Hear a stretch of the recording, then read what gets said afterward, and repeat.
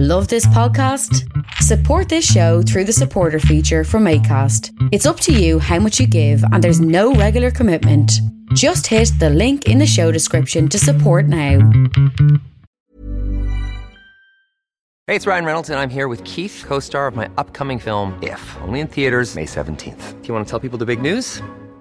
All right, I'll do it. Sign up now and you'll get unlimited for $15 a month and 6 months of Paramount Plus Essential Plan on us. MintMobile.com/switch. Upfront payment of $45 equivalent to $15 per month. Unlimited over 40 gigabytes per month. Face lower speeds. Videos at 480p. Active Mint customers by 531.24 get 6 months of Paramount Plus Essential Plan. Auto renews after 6 months. Offer ends May 31st, 2024. Separate Paramount Plus registration required. Terms and conditions apply if rated PG.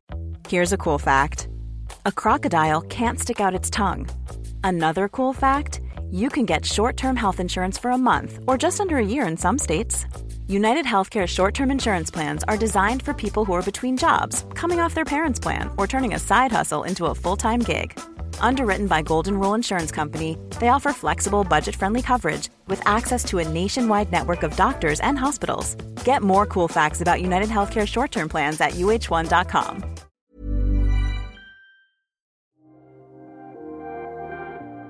Welcome to Jerusalem Unplugged, the only podcast dedicated to Jerusalem, its history, and its people. Your host, Roberto Mazza, will bring you guests discussing their relationship with the Holy City.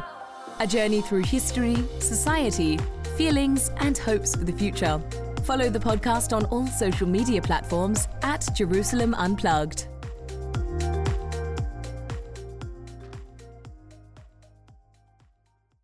Welcome to Jerusalem Unplugged, the podcast dedicated to Jerusalem, its history, and its people. I'm your host, Roberto Mazza, and today it's with great pleasure that my host is Dr. Valentina Covaci. Valentina is a lecturer at the University of Bucharest, and she works on Roman Catholic theology, or that's the department she's working in, but she focuses very much on medieval Jerusalem. And we're going to see today, first of all, what is medieval Jerusalem, which is a very large term. And we're going to talk about communities, particularly the Latin and the Greeks in the Holy City, as well as Western pilgrims traveling in the very early period, particularly during the Mamluks era. But first of all, Valentina, welcome. Thank you for the invite. It's such a joy to be on Jerusalem Unplugged, which I listen to weekly. So I'm very happy to be here and to speak about medieval Jerusalem, and not only. Thank you. So the first question is, what is your Jerusalem? What is your connection with the city? How, from Romania, you start working on Jerusalem? Yeah. So I came to Jerusalem, first of all, through academia, because I did my PhD at the University of Amsterdam in the Netherlands. And I was part of a larger project dedicated to the Franciscan presence in Jerusalem in medieval times. And my part of the project dealt with the rituals of the Franciscans in Jerusalem.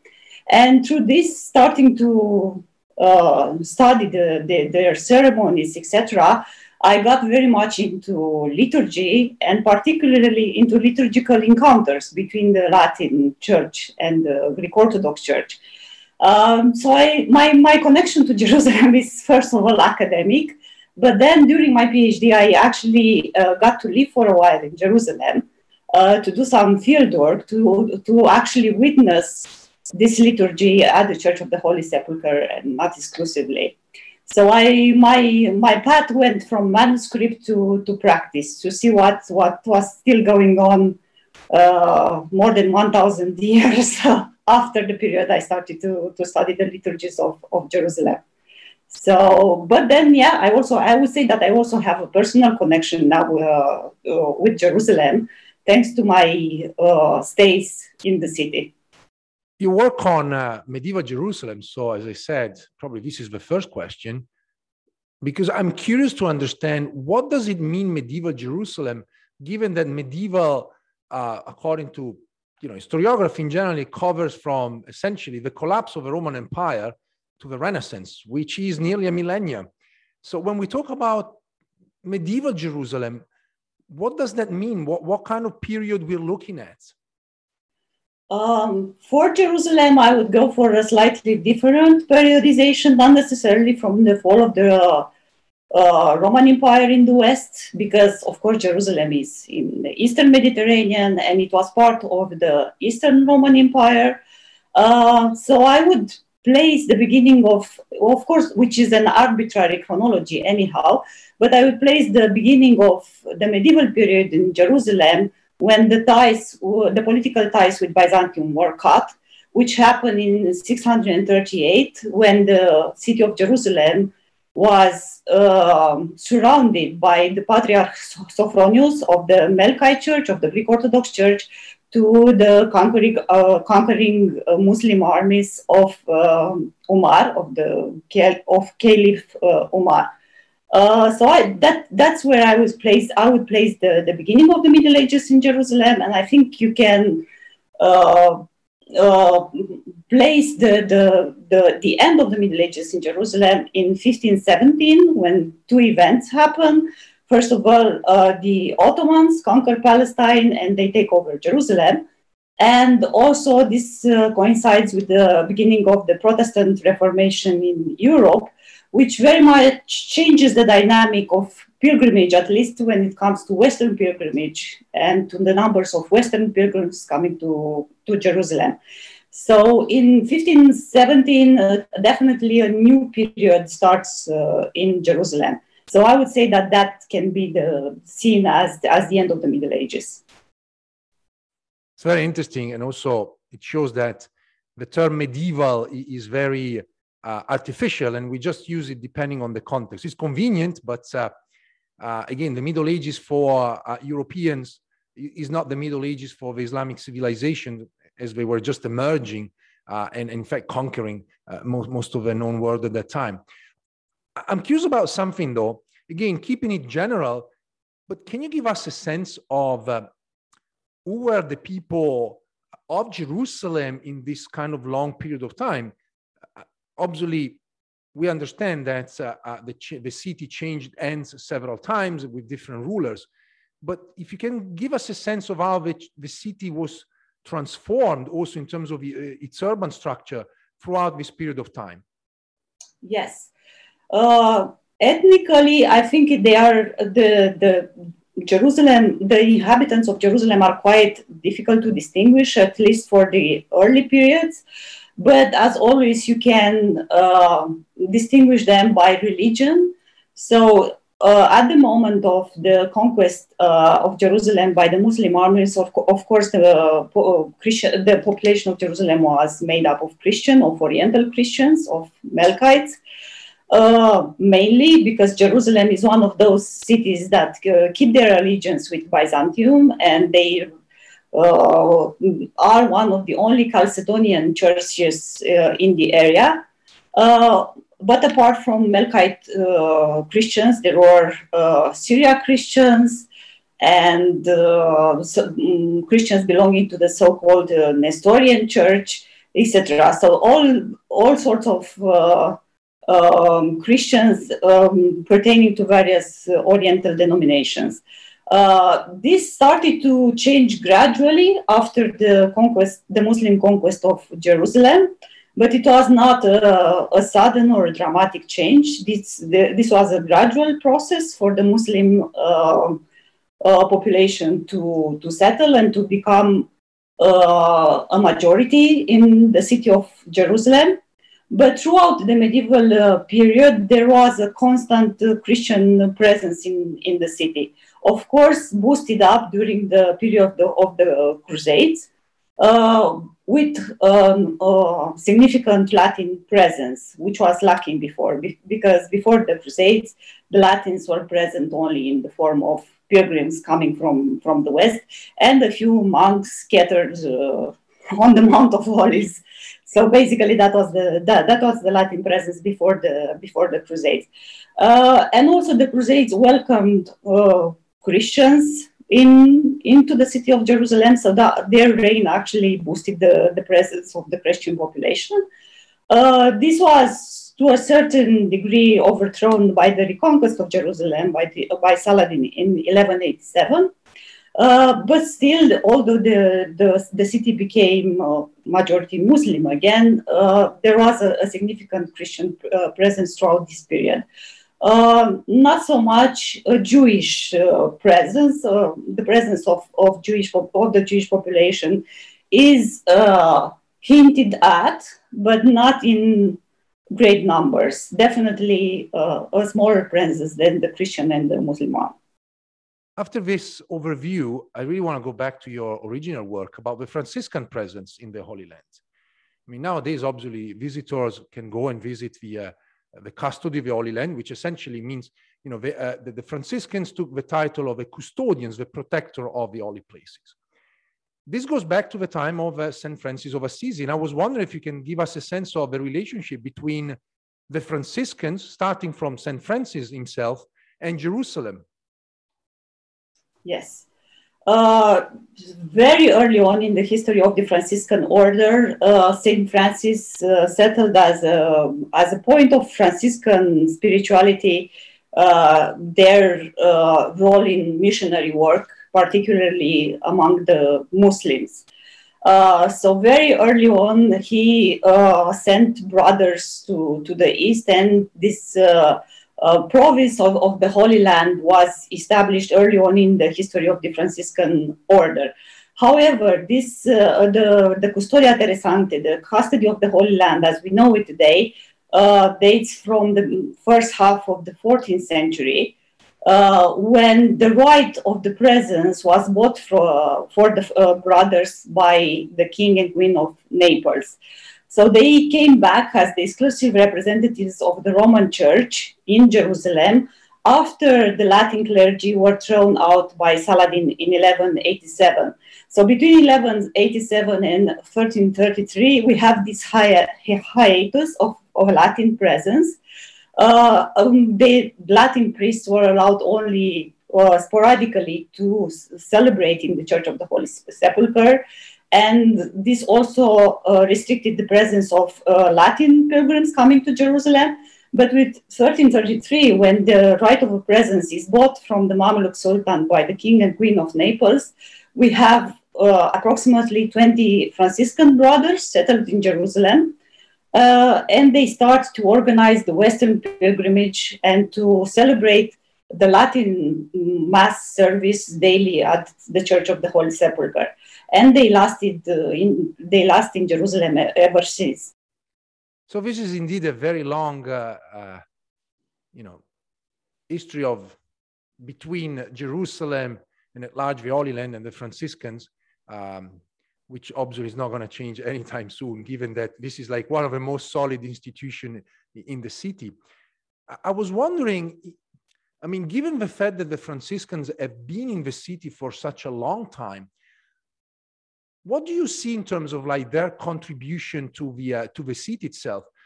I'll tell you my perception. I've been working with the Franciscans, and I've been obviously visiting Franciscan places, and at times I had the perception that there's a disconnect. There is the Franciscans and there is the city. But then also you can see that there are Franciscans who are actually part of the city itself. And so there is kind of like some sort of a paradox, like they are in the city, but they're not part of a city. But this may be only superficial. So I was wondering about the fact that you've been working on the Franciscan for such a long time, and that you covered a long period of time. How do you see them as part of a city? Yes, I actually have the contrary impression, because I see how they changed the topography in Jerusalem, at least the sacred topography of Jerusalem, because we all know of this Via Crucis street in Jerusalem, and that's pretty much a Franciscan creation, because it was born out of Franciscan devotion of the ritual memorialization of the last part of Christ, from Pilate's place to the Calvary. And sometimes in the 14th century, they started to walk this ritual route through Jerusalem, through Mamluk Jerusalem, which was, of course, going against the rules to have this sort of procession with pilgrims. but they still started to memorialize various points in the Passion of Christ and place it on the map, place it at certain points on this path of the Via Crucis.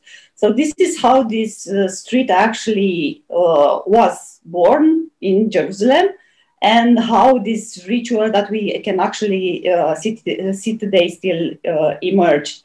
So this is at least one instance when their presence marked forever the topography of Jerusalem. Also, if we come towards recent history, they opened recently a museum. So that's, as far as I know, is not a particular museum anymore, and which is remarkable because if we look at other Christian denominations, they keep their museums closed most of the time. So the Franciscans are putting their collections out there and actually inviting people to see their history in Jerusalem and their objects. And also I know that nowadays they work a lot with the Christian community in Jerusalem, and they support all sorts of projects like schools. And I know that they are buying or restoring houses for Christians in Jerusalem, at least I imagine only for Latin Christians, but I might be wrong on this. So yeah, I think they are pretty involved in the city. And also they are appropriated the city through their rituals all the time, because of course whoever spent any amount of time in Jerusalem has to bump into a Franciscan-led procession in the old city. So I think this was a manner from the very beginning of their presence, even under the Mamluk rule and later on under the Ottoman rule, to appropriate the landscape of the city. Because if you walk it ritually, this is a manner of claiming it for your brand of Christianity. That's fascinating. And I must ask, given the Franciscans essentially invented, probably St. Francis himself invented the idea of a nativity, which in Italian we call presepio, so the representation of the birth of Jesus. But as you mentioned, also the Franciscans created this idea of locating the Via Crucis, so the path that Jesus walked in his final day. And because you work on liturgy, I was wondering, how did that come about, and what is the Via Crucis really about? Is that a real historical representation, or which sometimes people think it is, or is even from the beginning was like just a spiritual sort of a path for people visiting Jerusalem? It was both, because it developed as a spiritual exercise in Western Europe, and because the Franciscans had this propensity towards meditation on the Passion of Christ, which is a general change and a significant change in Western spirituality on the whole in the 14th century, thanks to the Franciscan order, thanks to their specific brand of spirituality. This sort of exercise was somehow placed in the real topography of Jerusalem by them. But this sort of exercise of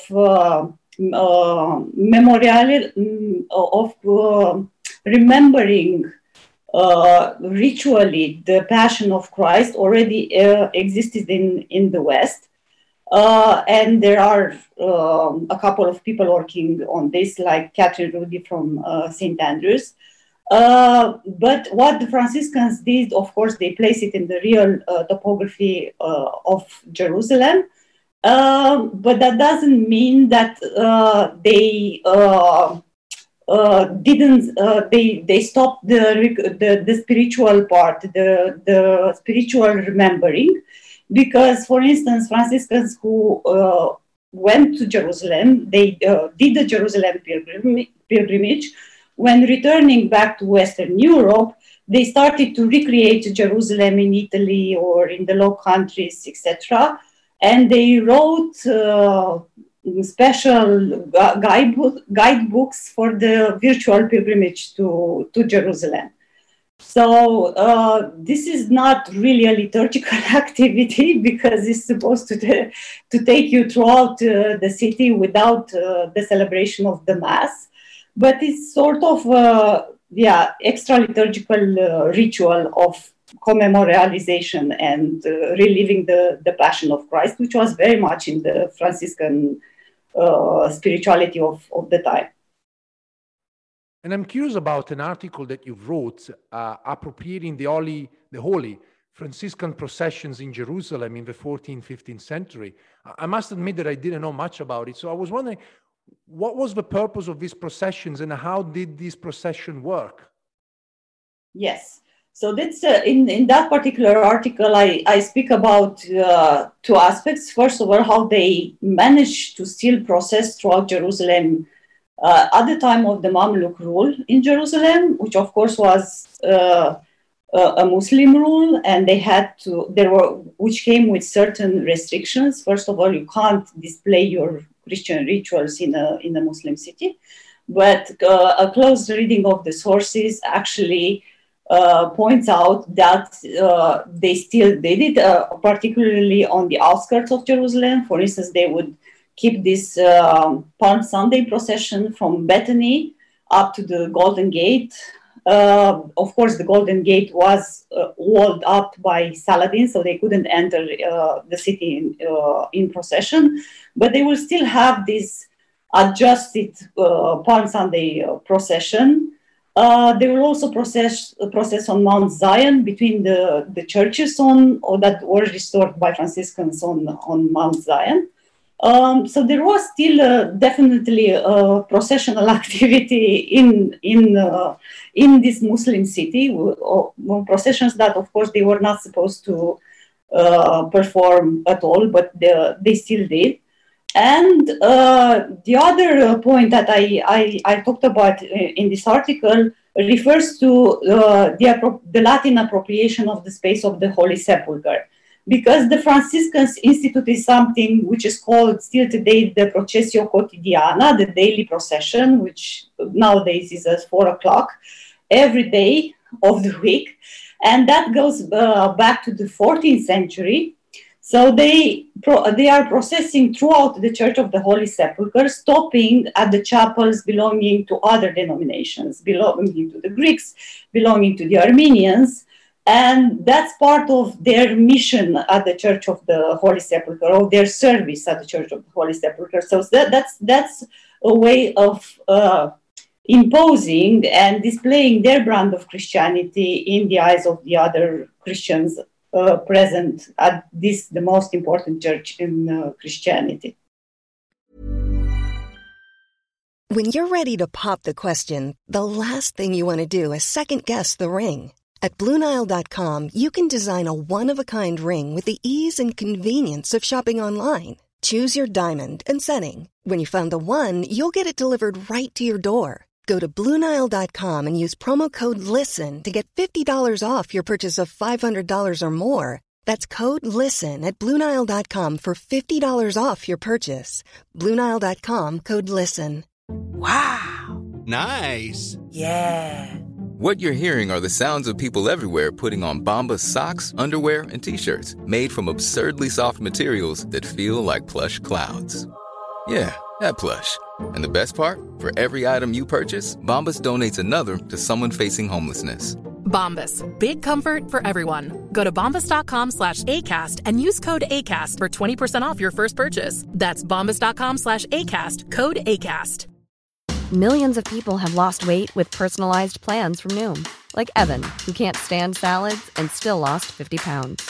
Salads generally for most people are the easy button, right? For me, that wasn't an option. I never really was a salad guy. That's just not who I am. But Noom worked for me. Get your personalized plan today at Noom.com. Real Noom user compensated to provide their story. In 4 weeks, the typical Noom user can expect to lose 1 to 2 pounds per week. Individual results may vary. Hey there, it's Michelle Norris. I'm host of a podcast called Your Mama's Kitchen. When I travel, I'm usually looking for a way to find a taste of home when I'm not at home. And one of the things I love to do when I am at home is entertain. And Airbnb allows me to do that. When I was in California recently, I rented a house that had a great kitchen. And when we were sitting around the table, we're all thinking, we're in someone else's house. Someone could be in all of our homes as well. If you have a home, but you're not always at home, you have an Airbnb. Your home might be worth more than you think. Find out how much at airbnb.com/host. You actually anticipated my question, because I remember I attended and I actually walked with the Franciscans a number of his processions, which are literally within the church itself, and it was fascinating. And I remember feeling the tension, which I think is part of in a sense of a spectacle too, between the various denominations, whether the Greek Orthodox or the Copts and so forth. Even though I feel like obviously today there's like a lot more respect and mutual cooperation than it was in the past, but still I think there is a sense of ownership within the church, and I think that's an important aspect of the Holy Sepulchre indeed. Now you mentioned that obviously these processions started during the Mamluk period. And as you mentioned, obviously, the Mamluk is an Islamic ruler, which obviously dominated not just Jerusalem, but a larger region. I was wondering, since you wrote about Western pilgrims visiting Jerusalem in that particular period of time, who were these pilgrims? And if you have any chance to tell us perhaps stories about these people and where they from, how they traveled, and what was the purpose? Did they go back, or they wanted to just stay in Jerusalem, maybe dying in Jerusalem? Yes. Actually, this was a very fine-tuned affair during the Mamluk times, the Western pilgrimage to Jerusalem, and it was coordinated by the Franciscans and by the Franciscan houses in Western Europe, particularly in Italy, because the pilgrimage ships would leave from Genoa and Venice, but most of them from Venice twice a year. And all these pilgrims were organized on what the sources call naciones, nations. So people from Germany and the Low Countries will come under the name of the German nation, and the Italians will come as the Italian nation. And probably the Hungarians will also join the German nation. So they were organized on these nations. They will travel in the same ship, but once they landed they arrived in Jaffa, they will be assigned an interpreter for their own language, because of course all the rituals would be in Latin and all the sermons would be preached in Latin to them.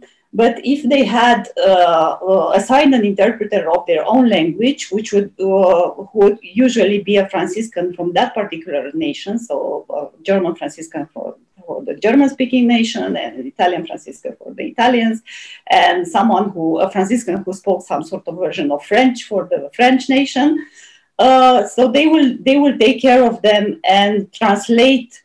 Particularly the sermons for them, because the ritual would usually not be translated, because the ritual was in Latin in Western Europe anyway.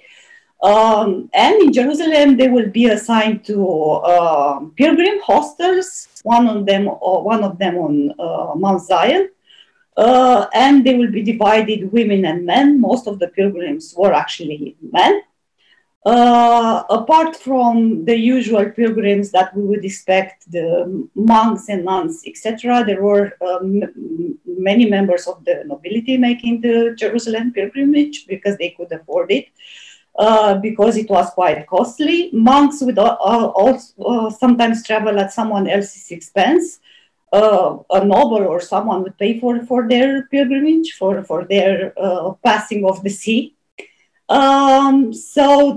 And they would be taken together, all these nations of pilgrims and their interpreters, around the holy sites in Jerusalem and the Holy Land at large. Many of them would actually make the trip to St. Catherine's in the Sinai, so quite far off from Jerusalem, or to the Dead Sea, or to the sites in Galilee. It depended on the context, on how well the Mamluks actually controlled their territory, because there in the pilgrimage accounts we hear a lot about bandits that they would rob the pilgrims, etc., etc. And of course they would pay and be assigned some sort of bodyguards and interpreter of Arabic. So they were called Turkomans. So they had this protection, but sometimes the Mamluk authorities didn't control their territories so well. So in order to avoid these incidents, particularly if there was a war going on, they would avoid going to St. Catherine's in the Sinai and just restrain their pilgrimage to Jerusalem and the surrounding areas. I was curious about these pilgrims. Obviously, they visited. And what do we know about what they brought back to Europe? Whether it was Italy, Spain, or France. How did they represent Jerusalem? Because one of the perception, particularly working on the later period, is that we, in general, we Europeans, have been massively influenced by the travelers, these medieval individuals, and how they told the story of their trip and how they saw Jerusalem, and indeed also how they represented the local population, Arabs, Christians, Jews, and Muslims. So there was a massive trade in the Middle Ages as well in pilgrimage tokens. So they would try, pilgrims coming back from Jerusalem would try to bring something of the holiness of the city back to their place. Most of them consisted of items that we also, or a lot of people still bring back today from Jerusalem.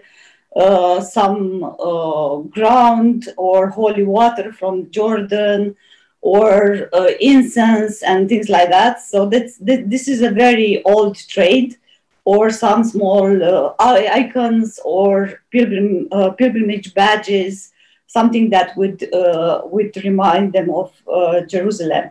There are also the cases when Western pilgrims try to replicate the monuments of Jerusalem. So they would measure, for instance, they would take measures of the slab of the Holy Tomb inside the edicule and recreate it in a church in Western Europe. So they would have this sort of cenotaph, a mock Holy Tomb inside the church dedicated to the Holy Sepulchre somewhere in the West. Or they would try to recreate the entire sacred landscape of Jerusalem, as it happened, for instance, in Italy, northern Italy, at Varallo, where on the Sacro Monte di Varallo, you have the replica of Jerusalem at large, with the Mount of Olives and the sites of the Passion, and of course the replica of the Church of the Holy Sepulchre itself.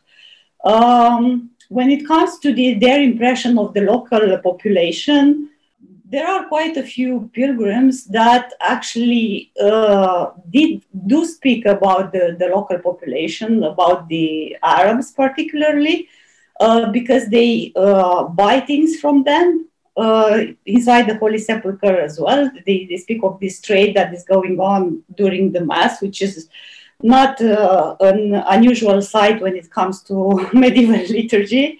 So they are buying things from them, and they describe the way they dress. And of course, there is a lot of what they are saying is informed by polemics. For instance, why they are wearing beards, and why they eat what they eat, and why their women are veiled, etc., etc. So this is part of the polemical writing. It doesn't come necessarily from direct knowledge. They are just replicated what they read or what they were told about the Muslims, for instance, at large. When it comes to the local Christians, there is a similar situation. They are just sort of repeating things from the polemical literature, but also some of the monks, for instance, or the priests, or people who are trained in theology and are making the Jerusalem pilgrimage, they are better informed, and they try to engage with the other denominations on a more profound level and explain why they are doing things in the way they do, going back to the theological differences, going back to the era of the councils when this separation between Chalcedonians and non-Chalcedonian churches was created. So it depends on the pilgrim, really, and on his depth of knowledge. I'm going to use an analogy for which you're probably going to be shouting at me. I don't know if you remember the movie with Orlando Bloom, Kingdom of Heaven, which was like a very famous movie, obviously full of historical mistakes. But there was an interesting question at some point when the main character finally gets to Jerusalem and is asking, what is Jerusalem? I mean, he's really trying to figure out why all of these people are fighting and dying for the city. And I was wondering if in your work you ever found out what were the pilgrims really looking for, why they were putting themselves in danger of dying in this very perilous trip.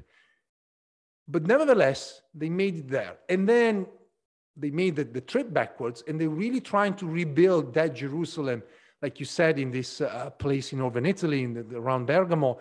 But also remember this amazing church in Bologna, the 7 churches where you have another representation of Jerusalem, and many other places. What is that they were looking for?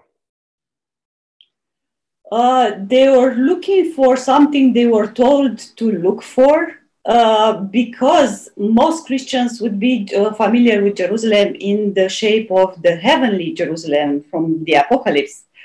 But when undertaking this pilgrimage, they will go through some sort of training, because on the ship and when on the way up to Jerusalem from Jaffa, they would be instructed by their guides, by their Franciscan guides, on what the earthly Jerusalem was.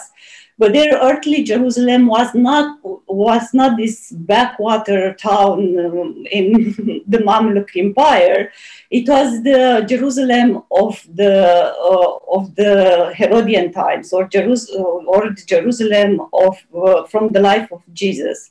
So that's what they came to see, and that's what they are talking about. They are not talking about what they are actually seeing, but about what they are supposed to see. For instance, when they are approaching Jerusalem and on this mountain before Jerusalem, this so-called Mount of Joy, they stop and they look over Jerusalem for the first time. They are supposed to sing, and they are encouraged to sing this hymn, Urs Beata Jerusalem, which of course refers to a psalm of joy, etc., etc. So this is how they see Jerusalem, not through the dirty little town that it was at the time, not as that, but they see it through biblical eyes, through what they heard of at the Mass, or through what they read in the Bible. I guess that didn't change for quite some time, because obviously even pilgrims in the late 19th century and early 20th century had the same experience. Which brings me to ask you, do you have any sense of what kind of relationship these pilgrims had with the local population, other than obviously the translation and maybe the accommodation? Is there any sense if they relate to each other, or they were completely, basically strangers to each other?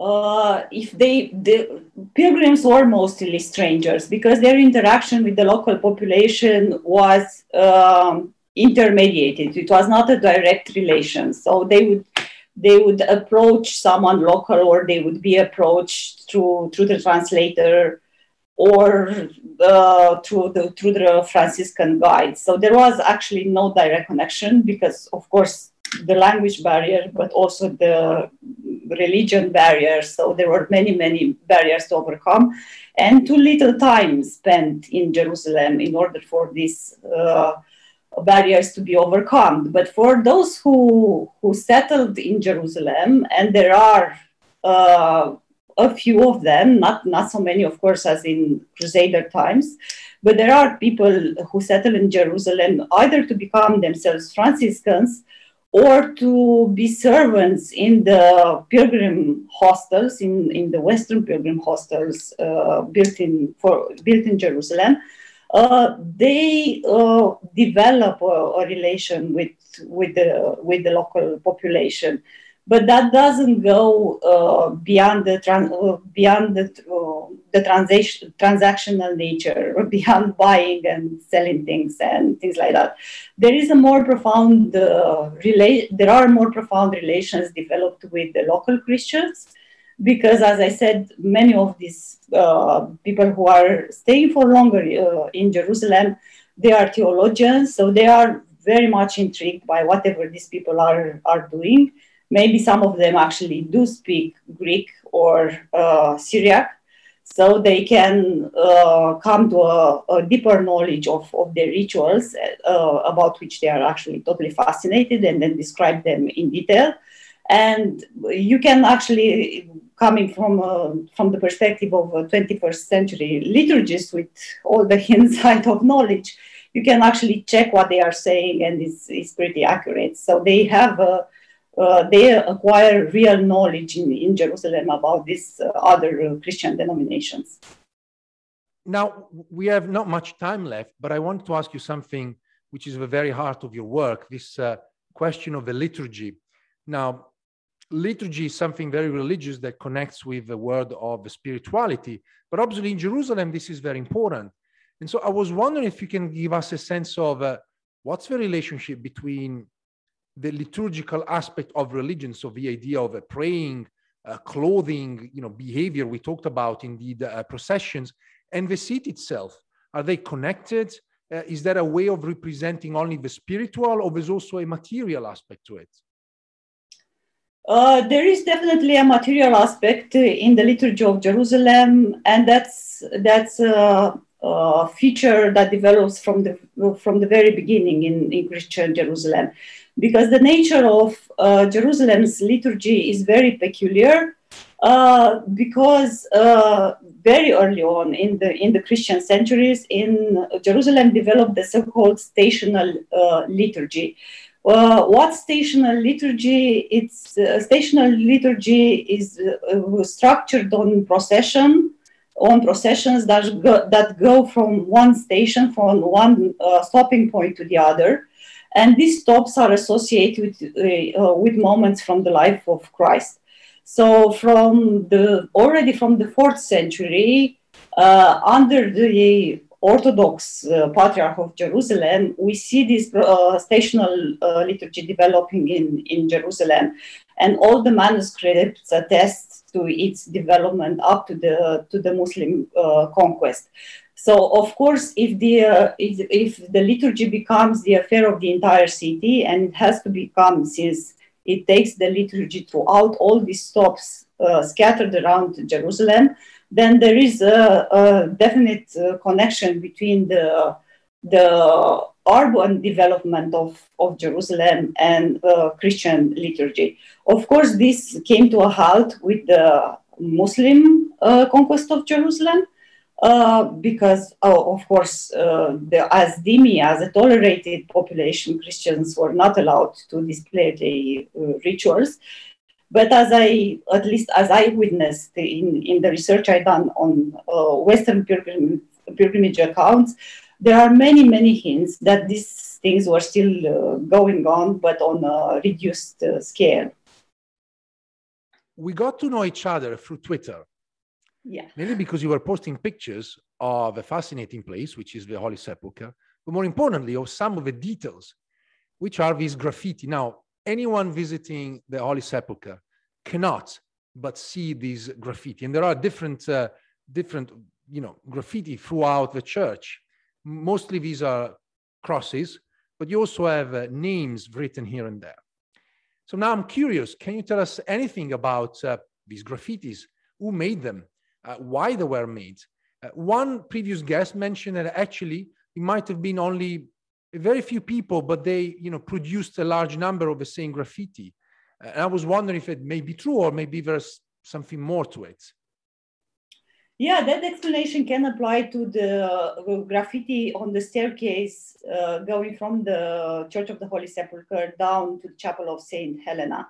This looks like the professional hand of a mason who was paid to do that for pilgrims. But in the columns on the portal at the entrance of the Holy Sepulchre, you can see the name of individuals written. So that was a very personal mark. So they really wanted to inscribe their names somewhere where it could be seen by the other pilgrims, presumably, because only other Westerners could read the Latin script.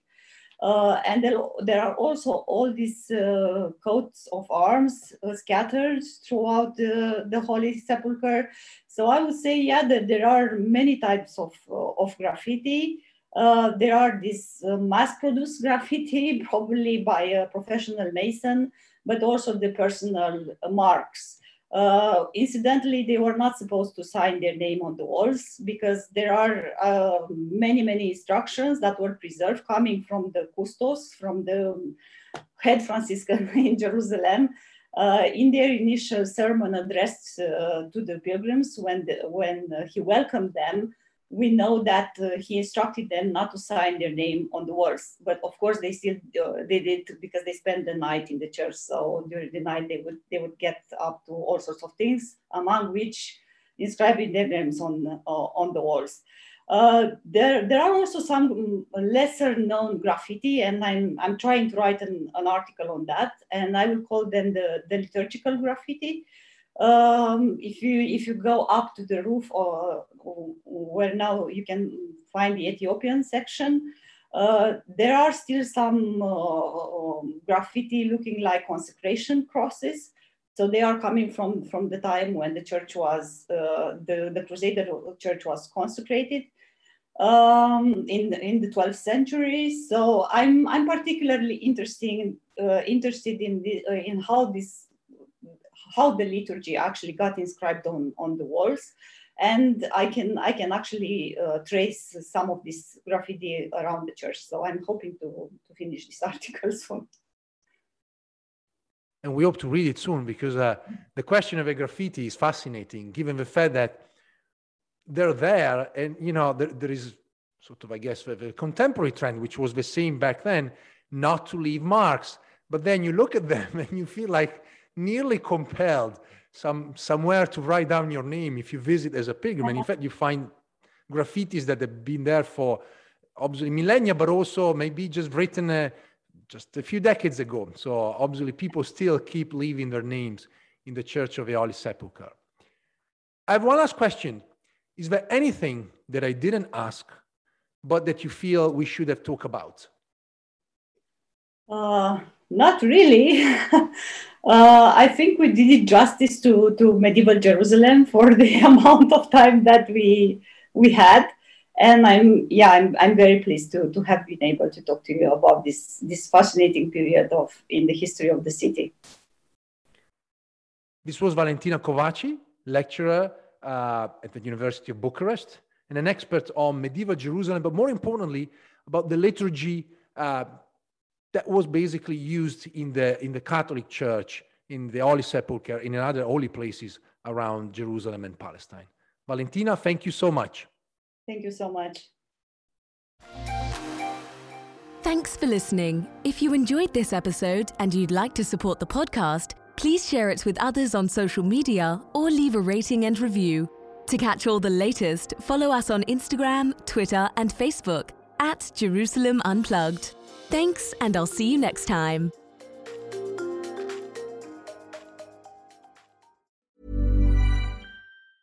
Hey, it's Paige DeSorbo from Giggly Squad. High quality fashion without the price tag. Say hello to Quince. I'm snagging high-end essentials like cozy cashmere sweaters, sleek leather jackets, fine jewelry, and so much more. With Quince being 50 to 80% less than similar brands. And they partner with factories that prioritize safe, ethical, and responsible manufacturing. I love that. Luxury quality within reach. Go to quince.com/style to get free shipping and 365-day returns on your next order. quince.com/style.